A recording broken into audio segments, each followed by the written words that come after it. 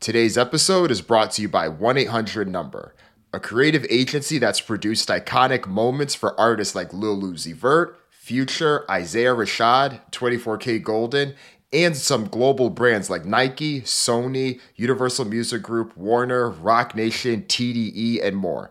If you want to learn more how about you can help your clients, your brands, and your artists get to the next level, book a free 30-minute chat with 1-800-NUMBER today. Click the link in the show notes to learn more. There ain't no better feeling to know coming into the event, it's going down. Like that feeling, that morning, those mornings be like the best mornings because it's two times. It's the day you drop and then the morning of the festival. That is just, there's nothing like those 2 days coming into that time. And those are moments that you really appreciate and you cherish. And we've had mornings that have felt good like that. And we've had some mornings that have felt bad because we ain't always walked into the festival that morning knowing it was about to be a win.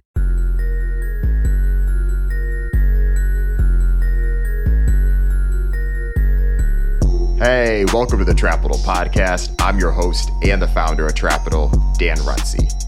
This podcast is your place to gain insights from the executives in music, media, entertainment, and more who are taking hip-hop culture to the next level.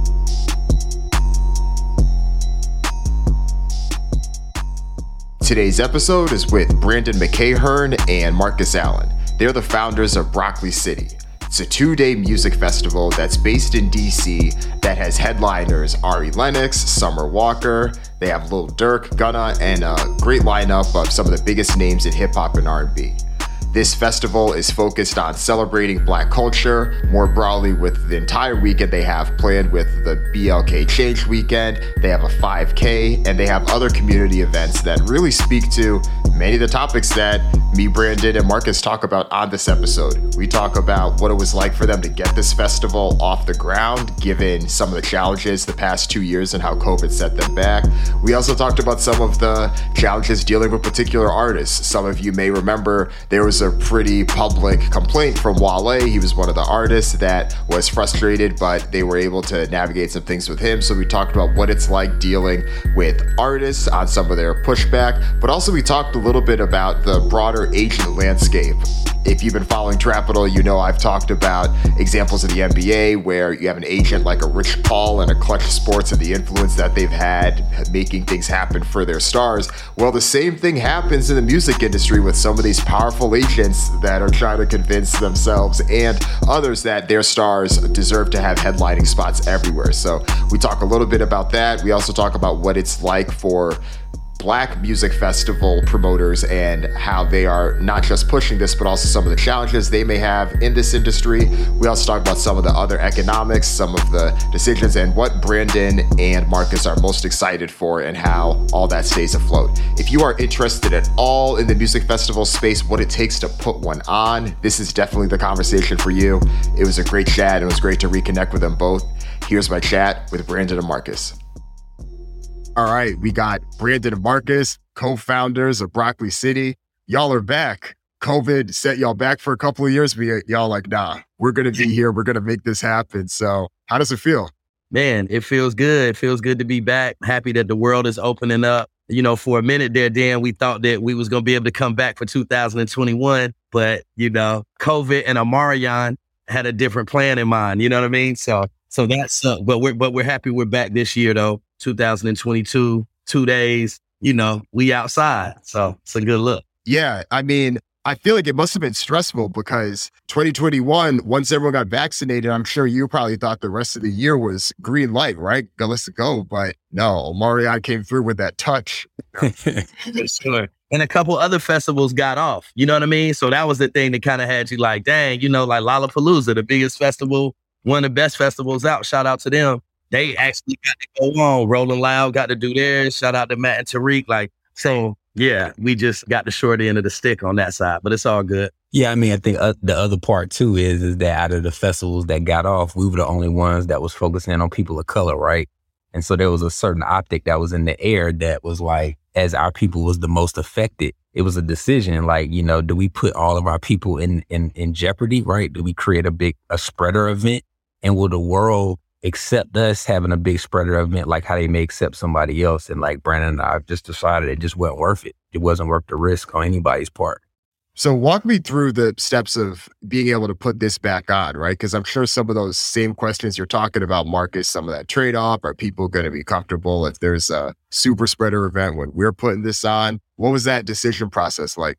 Man, so, I mean, I think number one, we decided we're going to push through. Like we came into 22 saying it's going to take the world to pretty much be shut down for us not to come back, right? So I think that was number one.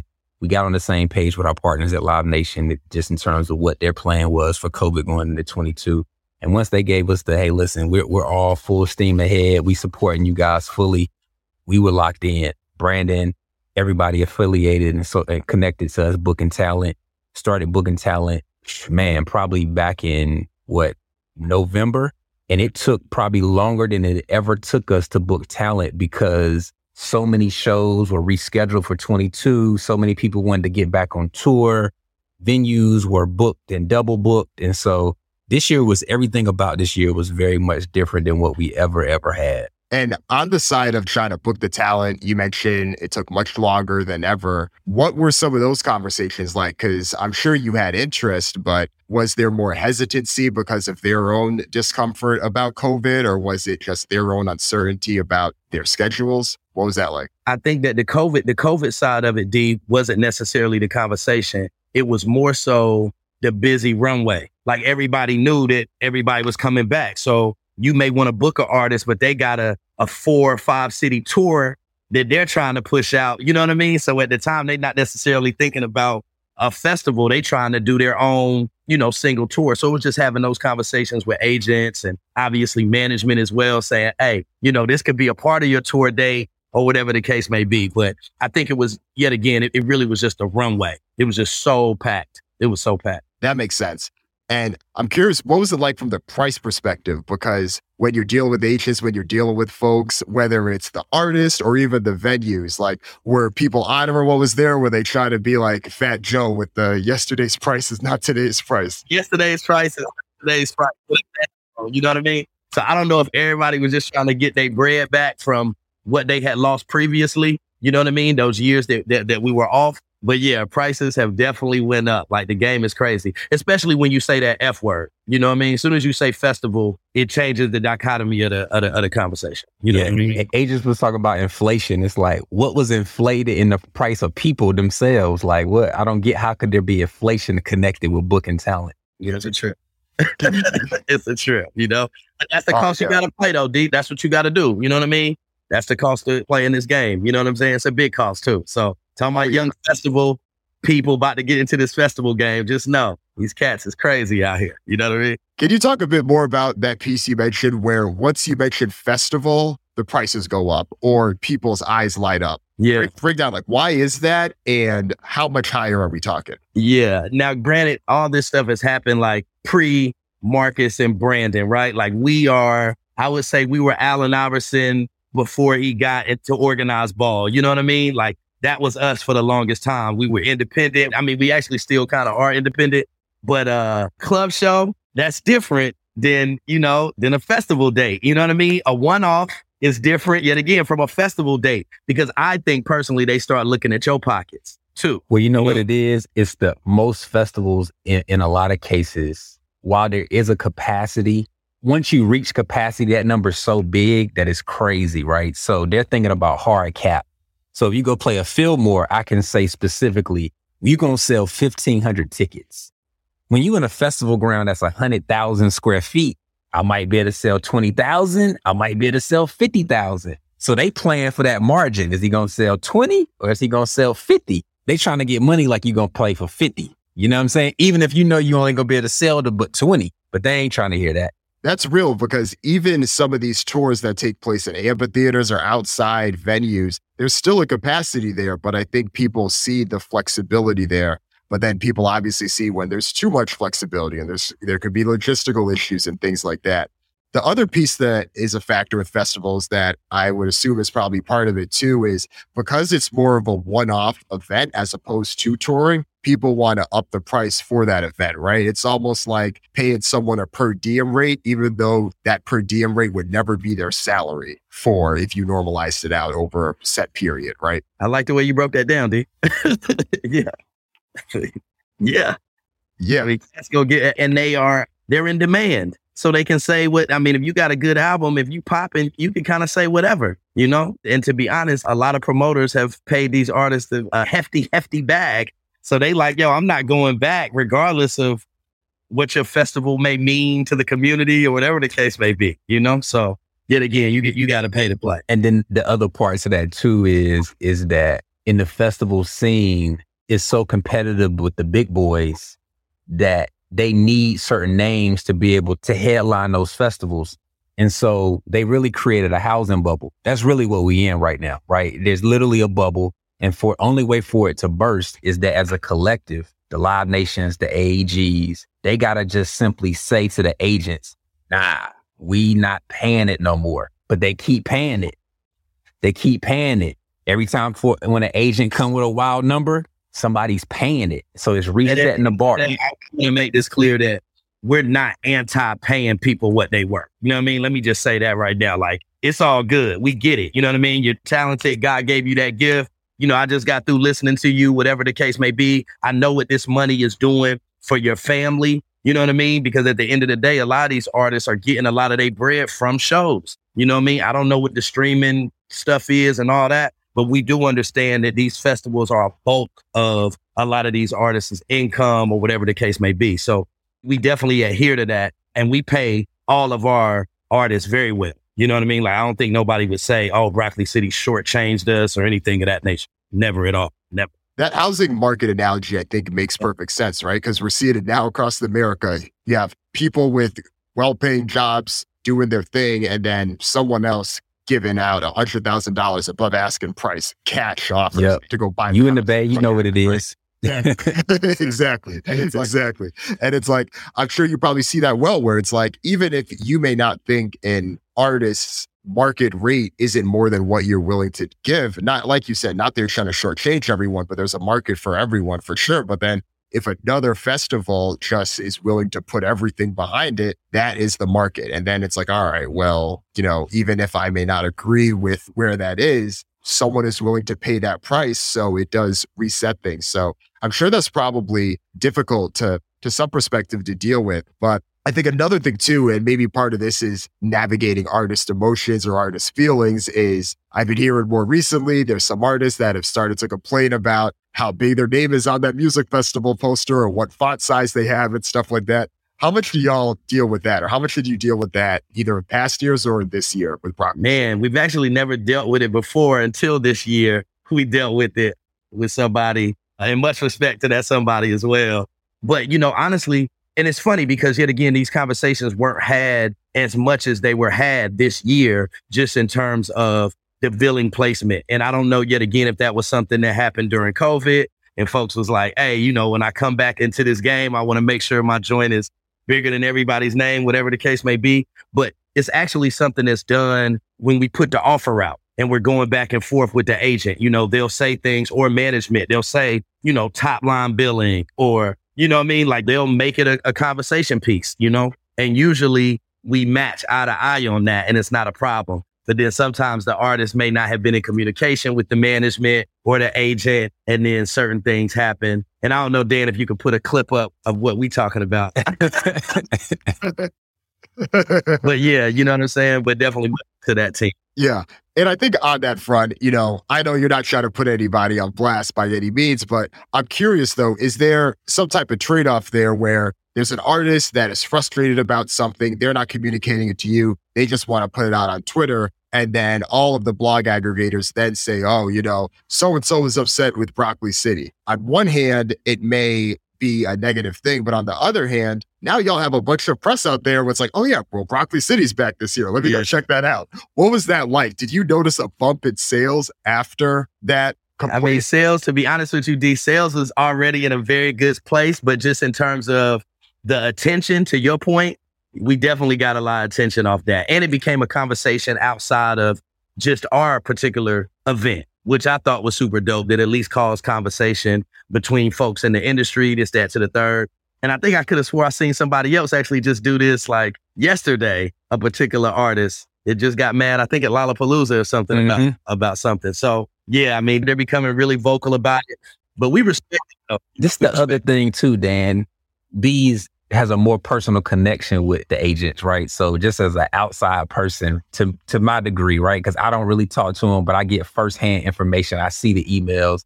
A part of it, I believe, is agents positioning themselves because the industry is changing, right? COVID really made artists readdress how their teams and their business were structured, right? You sit down, you've been paying people all this money. You had 2 years off, a year and a half off. You now get a chance to really look at your books. You now get a chance to think about, what are you paying people? What are they doing to be paid?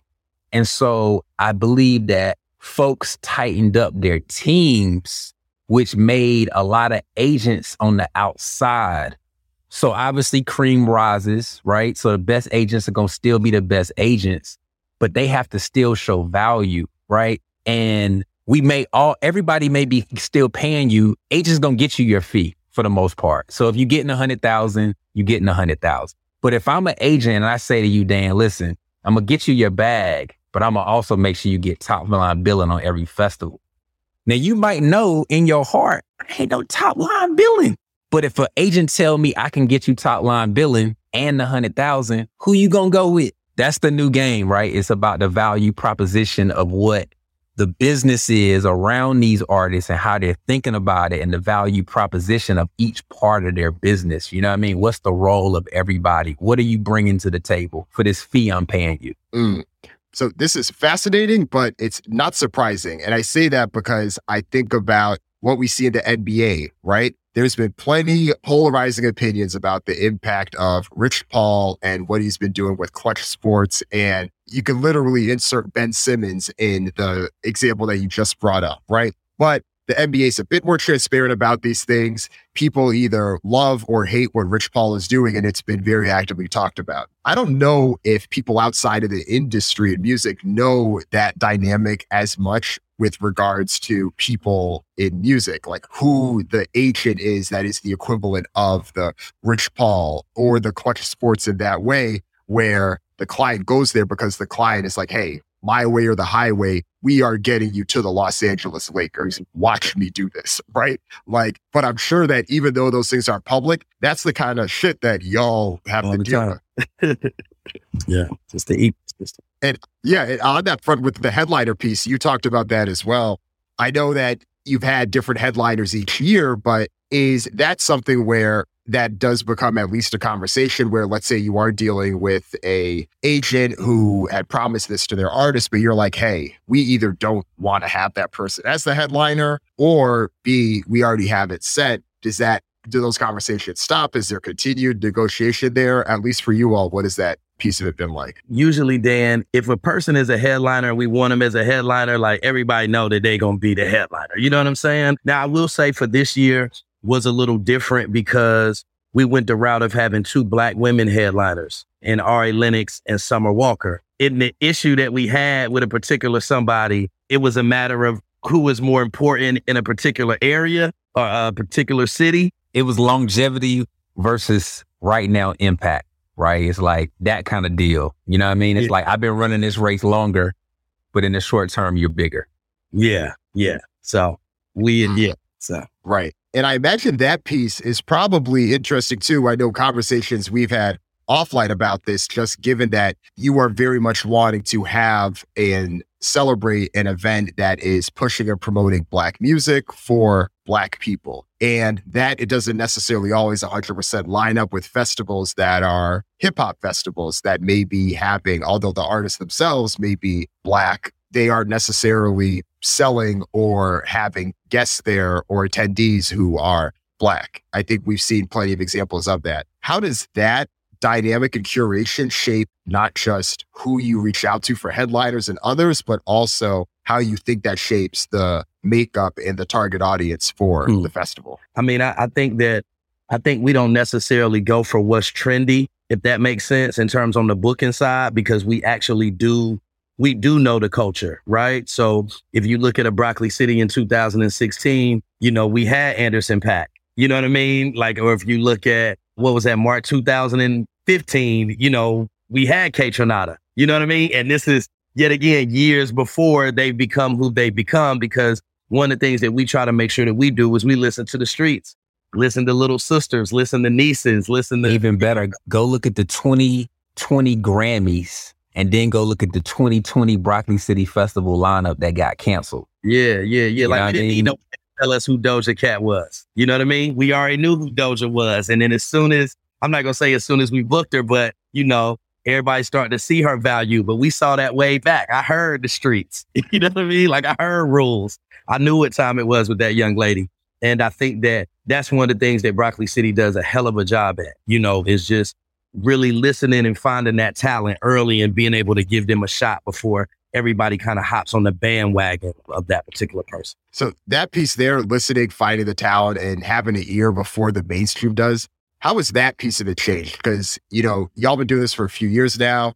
In 2015, 16, there was no TikTok and there wasn't some of these other things, but how has that played a factor in what you're noticing or what you're trying to pick up on where things are headed? I think it's still the same. I think it's still listening to the youth. You know what I mean? And we do know one TikTok song that, hours and hours and all that. And we got money, buddies on the festival. So I think it's just different avenues. At one point, it was all SoundCloud. You know what I mean? And that was kind of like your avenue to the music. So I think it's really just kind of just staying above and making sure that you got an ear to the streets and not thinking that you know it all. I think sometimes we get in a space where we think like, oh, we know this, that, to the third. Like, no, there's a 13, 14, 15, 16-year-old that's way cooler than you. And that's who you need to be listening to. I think also too, some of it is timing too, right? Because it's one thing to know the right artist, but if you book them off season, you hustling backwards, right? So like an example, we booked the lineup in 28, I guess in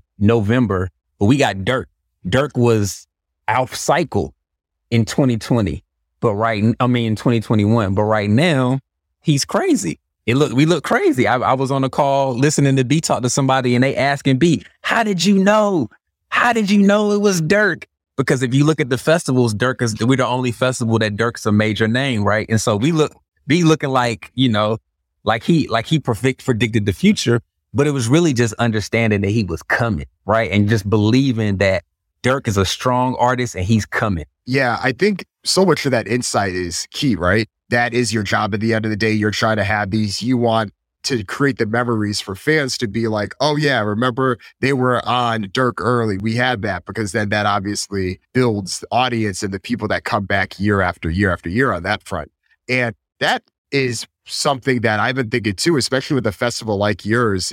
Do you have stats or anything on how many of the people are repeat purchasers of the folks that come back, as opposed to being able to try to bring the new audience in? And what do those two groups look like?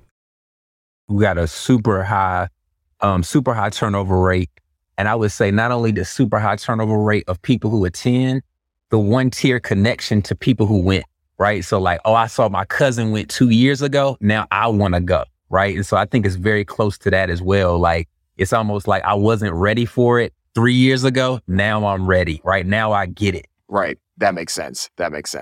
Let's take a quick break to hear a word from this week's sponsor. Let's chat more about today's sponsor, 1-800-NUMBER. One of the challenges that I often hear from Trapital listeners is how hard it is to capture attention. One of the best ways to break through the noise is to create memorable moments. It's not easy, but it becomes a little bit easier if you can work with a trusted team that knows how to do it and can help make it happen. That's why 1-800-NUMBER started its agency. In 2021, they generated over 3 billion views across 30 projects. And now in 2022, they're focused on the creator economy's growth, Web3, and the importance of creative direction to optimize the new digital revenue streams and experiences in the real world and in the metaverse. If you want to learn more about how 1-800-NUMBER can help you and your clients, your artists, or your brands, click the link in the show notes and you can book a free 30-minute chat to learn more about what they can do to help your company. And for both of y'all, what does success look like? So when you're looking back after the festival, of course, there's things like tickets and revenue, but from a high level, what does success look like? I mean, for me, and yet again, Marcus will probably have a different answer because I connect to the world a little different than he does. But for me, it's the stories. It's the stories. Obviously, bottom line stuff, right? We want to make sure we hit all of our bottom line and shit was good financially. But it's the stories, man. Like when I hear the stories of me and my homegirl was out there and da-da-da-da-da, like to me, that, or another thing, Dan, is artists having a good time too. You know what I mean? Like going back to an Anderson .Paak story, I remember him saying that this was the first time he had performed in front of this many Black people. You know what I mean? Which I thought was crazy and dope at the same time. So it's those type of things for me that really claim success on my side. And I don't know if Mark got something. Nah, I mean, it ain't no better feeling. Like the money always got to be right. Let's just be clear, right? Like, I mean, that's what we're here for, Dan. We here to make money. But it ain't no better feeling to know coming into the event, it's going down. Like that feeling, that morning, those mornings be like the best mornings because it's 2 times. It's the day you drop and then the morning of the festival. That is just, there's nothing like those 2 days coming into that time. And those are moments that you really appreciate and you cherish. And we've had mornings that have felt good like that. And we've had some mornings that have felt bad because we ain't always walked into the festival that morning knowing it was about to be a win.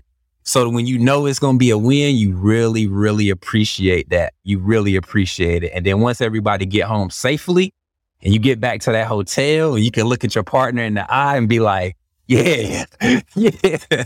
That's a great feeling, man. That shit is a great feeling. That's special. I hear that. And can you talk more about that actually? So those mornings that from past festivals where maybe you woke up and you weren't sure how it was going to go or you had less certainty, what was it about the planning or leading up to it that made you feel that? And then on the flip side, what is it about those festivals where you're like, yes, this is going to be the best one yet? What was it about that feeling the morning that made you have that memory? So it's wild, Dan, because, and Brandon, you might even feel differently about this, but after doing it for enough years, either the people want it or they don't.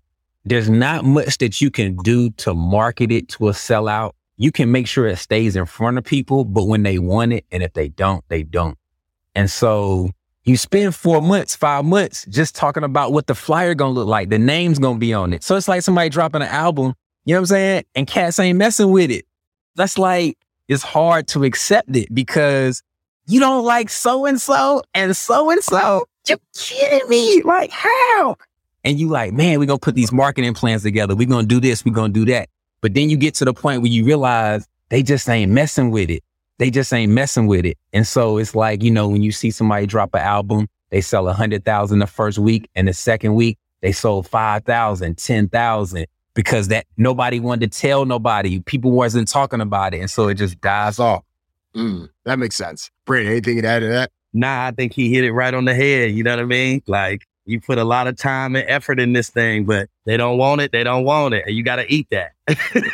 You got to eat that. It's like, it's fascinating because obviously so much of that is dependent on the lineup that you have and how people are feeling about the lineup. And I'm sure this affects every festival. People buy tickets because they want to see them, but I'm sure you probably have people that will go to Broccoli City regardless because they just enjoy the vibe of it. Yeah. And in your opinion, do you think any festival in the country has that benefit where it is if they have whoever is the headliner, just because it's that name and just because it's that vibe, they will have a dedicated audience? Or do you think this is something that every festival promoter has to navigate? I mean, I personally think that there are some festivals out there that just have that, right? Like yet again, the Lollapaloozas of the world, possibly even like the Bottle Rocks, you know what I'm saying? Like, and if you notice, I'm not naming any urban led festivals, you know what I'm saying? Black led festivals. I would love to see more of that within our communities, in all honesty, like, you know, just kind of loyal to the work that, you know, your people are putting in to kind of put something together. But, you know, that's you just crying, you know what I mean? You preaching to the choir at that point, right? So it is what it is. But I do think that there are some staple brands, like I said, the Lollapaloozas of the world, Bottle Rock. Mark, I'm pretty sure you got some. Maybe in terms of Black, maybe only Essence. Oh, yeah. Essence for sure. I think it's probably only Essence that I would say from a Black perspective actually has real draw. Yeah. And that's something that we're working on, right? Like you want to keep giving people, it's like, man, we've been doing this for 10 years. Are you going to trust us at some point? You know what I mean?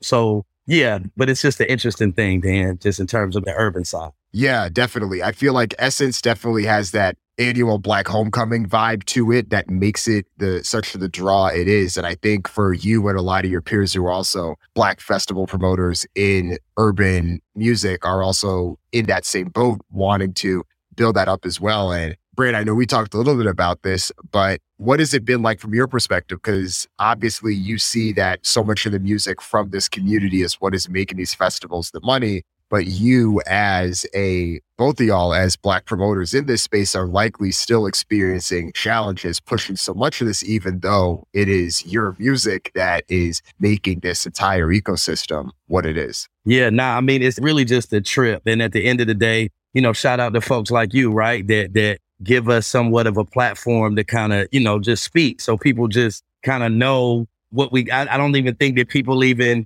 don't even think about it, like, maybe those who are in kind of a creative space think about it, but I know there's been people who have, may have talked shit to me or something at some point, right? But then they start planning something big and they'll text me like, you know what, B? My bad, bro. My bad, man. Because now I see what you were going through when I thought that it was just kind of a voila kind of thing. You know what I'm saying? But it takes a lot of hard work. And it's interesting, yet again, going back to dealing with agents from our side on the urban side, and how they may treat me versus how they may treat, Jordan and those folks from Governor's Ball. You know what I mean? Like the tone of their voice. We talked about this a little bit earlier, Dan. Not saying they talk to you crazy, but I done had some wild conversations with some of these agents. You know what I mean? And even going back to the artists, right? And our particular artists that we were speaking of. My question is, I wonder would he have done that on another festival? You get what I'm saying? Or do you feel like you can do that because we're so close in terms of camaraderie? It's like, how your friends treat you versus somebody who don't know you treat you, if that makes sense. It's a fair question, right? Like, because I'm sure you probably wondered, would they have done that if it was Coachella, one, and two, how would people respond if they were trying to say something about a festival like Coachella? Would they be as forgiving, I suppose? You know what I mean? Or try to get to the bottom of the issue or just snip you, I think we saw that last year or the year before last with an artist saying a certain thing and every festival followed suit and snip. Right. It doesn't take much for word to travel and people to just see how the dynamic is. I know one of the changes for you over the years with this festival has been the partnership with Live Nation Urban and what you've been able to do with them. How has it been working with them and what influence have they had for you all in the more recent years with the festival? More, I don't know if you want to take that. Yeah, I mean, I think the number one thing that they've been able to do is take some of the financial risk off of Brandon and I to be able to operate the festival in much more of a business and not a annual re-up, right? Where every year we got to figure out how to get back in position to raise capital, to find an investor, to, it's just like a consistent cycle. You can't grow a brand having to do that every single year because you're starting from scratch every time, right? And when you're doing that, one loss is devastating. It's devastating as an independent where, you think they've been in Lollapalooza been going on for 25, 40, 30 years. You know what I mean? You think they don't win every year? You know what I'm saying? Like, it's an ebb and flow, like you're going to lose some years. And so that's what Live Nation gives us the ability to do is have some years to just be normal, right? And not make $2 million at the gate, right? Like just be normal. Like, we lost money this time. All right, we're going to be back next year and we know we're going to be back. So that's huge. And I would say, shout out to our partner, Sean G, who is, who's been in the game, you know what I mean? And it's rare that you meet, other people that's been through what you've been through, you know what I mean? So just big shout out to him and his vision and everything that he's built. And let us work too. He let us work. Let us work. He don't play he don't micromanage. He let us work. He want to see stuff when it goes out. He want to make sure he got some merch. You know what I mean? He want to know who the lineup is. He want to help add value in terms of touching the right talent. You know what I mean? He want to make it easy for us and use his experience, to make it easier for us, as we navigate through this whole thing. On top of relationships as well. Because yet again, this industry is super duper small and like a Dan, right? Like we know Dan already from back in the day a little bit, even though it was like a year and some change ago. But just imagine Sean and the relationships that he's built over the years, and to be able to introduce Marcus and I into different folds that, make sense that he has, strong relationships with, and then us doing the same. Because it's folks on the street, it's different events that he don't know about that maybe we introduced him to. So it's been a fantastic relationship. Yeah, it makes perfect sense because at the end of the day, most festivals, even the ones that are household names today, lose money in the first few years. So when you're starting from scratch, so much of it depends on who you can get money from investors, how you can get secured, deals in place for all of these things. And unfortunately, it can be harder for folks that look like you to be able to do that here in this country, right? So when you look at that, being able to have the support of a company that has gone through it and the fact that they have a division geared towards this, the partnership makes perfect sense. It gives you all the room to do what you can do to build this up because you know that something is here. And I think that if we just, let's say it wasn't there, if we just let the festivals that can maintain get to where they are, then there's so much left as an opportunity, or not even as an opportunity. There's so much left that isn't given the opportunity because of that. So it's one of those partnerships that I do think makes a ton of sense, at least from the outside, from my perspective. For sure. So shout out to LNU for sure. Yeah. The other thing too with this year, you lined it up with the Black Change Weekend, and I know that was part of the promotional push for this. How has that shaped your event planning and what you hope is in store for this weekend? Yeah, I mean, we've always kind of been on that, right, Dan? So when we talk about Broccoli City as a whole, right, to say that Broccoli City is a music festival, it's kind of disrespectful, right? When you think about everything that we have done leading up into this point, like in 2017, us launching, BroccoliCon, I don't know any other festivals that you can go to that you have a networking opportunity, a chance to maybe hear a Dan talk or hear Bosman St. John talk. You know what I mean? Like, I don't know no other festivals with that. And if I do, I know them after we started the whole conference outlook, right?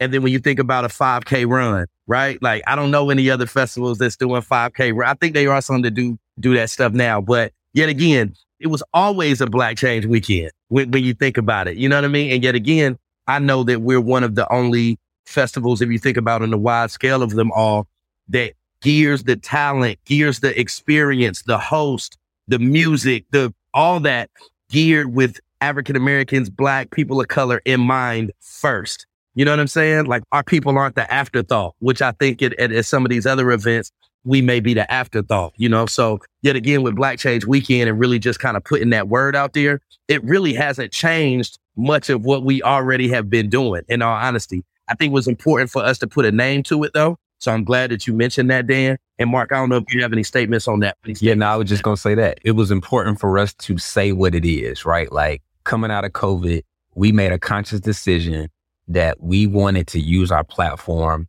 better, right? And at the core, what that meant was we wanted to create Black change for Black folks. We knew we had corporate partners. We knew we had different folks who've been looking to touch this demo. Our sponsorship and partners have always been strong.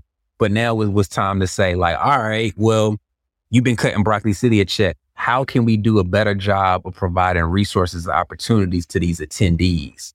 Oh, you want a better platform to do so? You need an expo? Okay, we're going to add an expo to the conference. You know what I mean? Like, oh, you want to talk about health and wellness? Okay, we're going to add another component to the 5K, right? So I think for us, it was always there, but we needed to be intentional going into 22 about that. And to add on to Marcus's point, Dan, not afraid to say Black, right? Like, I think a lot of us get to a certain level, and I even said it earlier, right? Like POCs, like people of color, like, you know what I mean? Which is cool, don't get me wrong, but Marcus and I wasn't afraid to say, yo, we really want to do this for Black folks. And I don't think there's nothing wrong with that at all. You know what I mean? Like, there are specific festivals that may be geared toward the Hispanic consumer, which is completely fine. It don't mean you ain't gonna see no Black person there. But I think the key about the conversation around Black change is that for Black change to happen, it takes more than Black people, right? So let's be clear, right? Like, Black change happens internally with Black people, but you need some white folks, some Spanish folks, some Asian folks to participate, right, in some change happening. So this isn't necessarily just a Black event. It's just that we focusing in on creating change for Black people. That's an important distinction. And I think that, to your point, right, there is a great opportunity to celebrate this and not be afraid to call it what it is and have that. There are many festivals that hit different groups for that reason, but the fact that you all know your audience, know the opportunity you're going to create, and in the region that you're doing it, it makes perfect sense. Absolutely. Absolutely. And you know what? To think on that, even if we check out, if everybody checks out the Questlove documentary, The Summer of Soul, and you know what I mean? Everybody, big emphasis on that. But it's like, yo, this shit going on right now too. So come to Broccoli City and see Summer of Soul in action as well, you know? Exactly. All right, well, before we let you go, for the listeners, give us a sense of how you're feeling now going into it. Of course, the festival's coming up, and you talked a little bit about some of those years you're feeling good, some of those years you're not. How are you feeling right now? Feel great. I feel good. You know what I'm saying? I'm pretty sure Marcus feels great too. I mean, it's lit up. You know what I mean? Everything from WizKid to Summer Walker to Tim's to Rico Nasty to Young Jeezy to Snowman, like Don Toliver. Like, what the fuck we talking about? You know what I mean? Like, it's split up. 2121, Dirk. I mean, come on, man. Gunner. Like, come on, man. And on top of that, there's so many things going on that weekend, Black Change Weekend, and it's in DC. I'm feeling Mac. You know what I mean? Like, it's phenomenal. So I'm super excited. I don't know if Mark got anything to add. Nah. I feel super excited. It's funny because not that B's job is done, but the bulk of his core shit is on the front end. So now, like, he like did my job. You know what I mean? What's up now? Like, so now it's like I'm on back-to-back production calls, experience calls, venue calls, and so. Speak on that though. And me and Mark have had this conversation. It's one of the things that I respect about my partner so much is that Mark hates it when we go somewhere, we're at an event and they like, yo, this is okay for a Black event. You know what I mean? Like, and I love for you to just speak on how you trying to heighten our experience and how you heighten, you know what I mean? Like how you've heightened experience. He's already heightened experience for other LNU properties as well. Honestly, Dan, man, I mean, you know what it is, right? We met at probably one of the most immaculate fundraisers a person could go to, right? Like, let's be honest, right? Like, we saw some stuff right there in front of us that was like, is this happening in real life? Like, I got to go back and watch the video to confirm I'm watching this with my own eyes. And at the end of the day, like, there's a stigma out there that if you just have the talent, that's enough. That ain't enough. Coachella spent $10 million on art. That's more than festivals' whole talent budgets. But that's why, to our conversation earlier, why they dropped that lineup with no names and it be sold out. Because people know that there's an experience value associated with that brand. And a lot of our people aren't willing to invest that $10 million because it may not come back to you year one.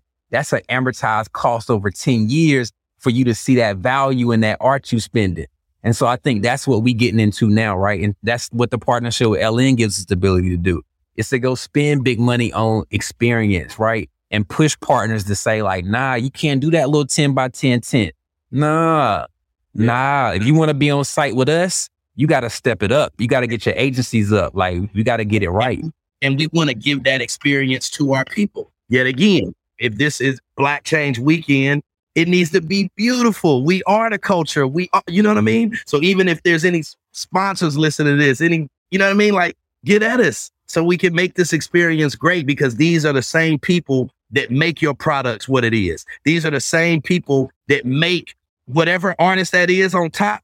It was Shanika, Tanika, and Raheem that made that artist pop, period. You know what I mean? And those are the folks that go to Broccoli City. You know what I mean? Even if we talk about ticket prices and things of that nature, Dan, like, come on, bro. We giving folks 10, 12 phenomenal acts, and our prices ain't nowhere near. Anyway, I don't even want to get there. That's a whole nother conversation. And we've done that by choice because we want to make sure that we give our people the experience. I had a girl tell me one time, B, I ain't never been to Disney World, but I've been to Broccoli City though. And I appreciate you for that. You know what I mean? Because we're the only festival that maybe she can afford, you know? So I don't know. It's just such a bigger conversation than what we can do in this 30 to 40 minutes, but it's a real thing. And yet again, I commend my partner in public and in front of the whole, whoever listening, you know what I mean? For really sticking on that shit. Like, nah, B, like, we got to make sure this shit right, bro. And I respect that wholeheartedly because anybody can book an artist. If you got the bread, you can go out there and get them. That's fine. You know,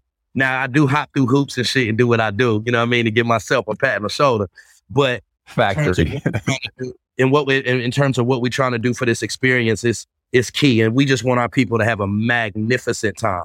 So anyway, shout out to the experience. So it's a perfect way to complement both of your skill sets, where you see the space. And yeah, I mean, Mark, I hear you. B already has his work done. He can get excited about stuff. And I know you got a lot on your plate, but I think that you have it in store. You have the partners. And like you said, you know, there's an opportunity here and no different than a company investing in a startup or investing in an artist. Many of these festivals need that, you know, level of support too. And I think that's where it can happen, especially with something that has the proven audience that you all do.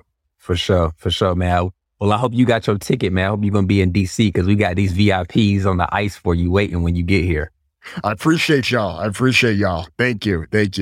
And yet again, man, thank you, D, man, for highlighting what's going on this side. You know what I mean? From the Chitlin circuit to right now, you know what I mean? Like, it's been a whole bunch of us pushing and curating our culture and making sure that we are responsible for getting our artists out there and getting their music out there. You know what I mean? And yet again, I don't want to keep tooting our own horn, but I mean, we had the Willow and Jaden back in the day. You know what I'm saying? Like we had, come on, man, the Solanges and all that. Like, cats got to stop it. Smino, you know what I mean? All these cats that a lot of people are just taking note to, like, bruh, we've been pushing these folks out and not for any other reason than they've been using their gifts. And we want to make sure that we use our platform to get their gifts to the world, you know, if that makes sense. So it's a blessing.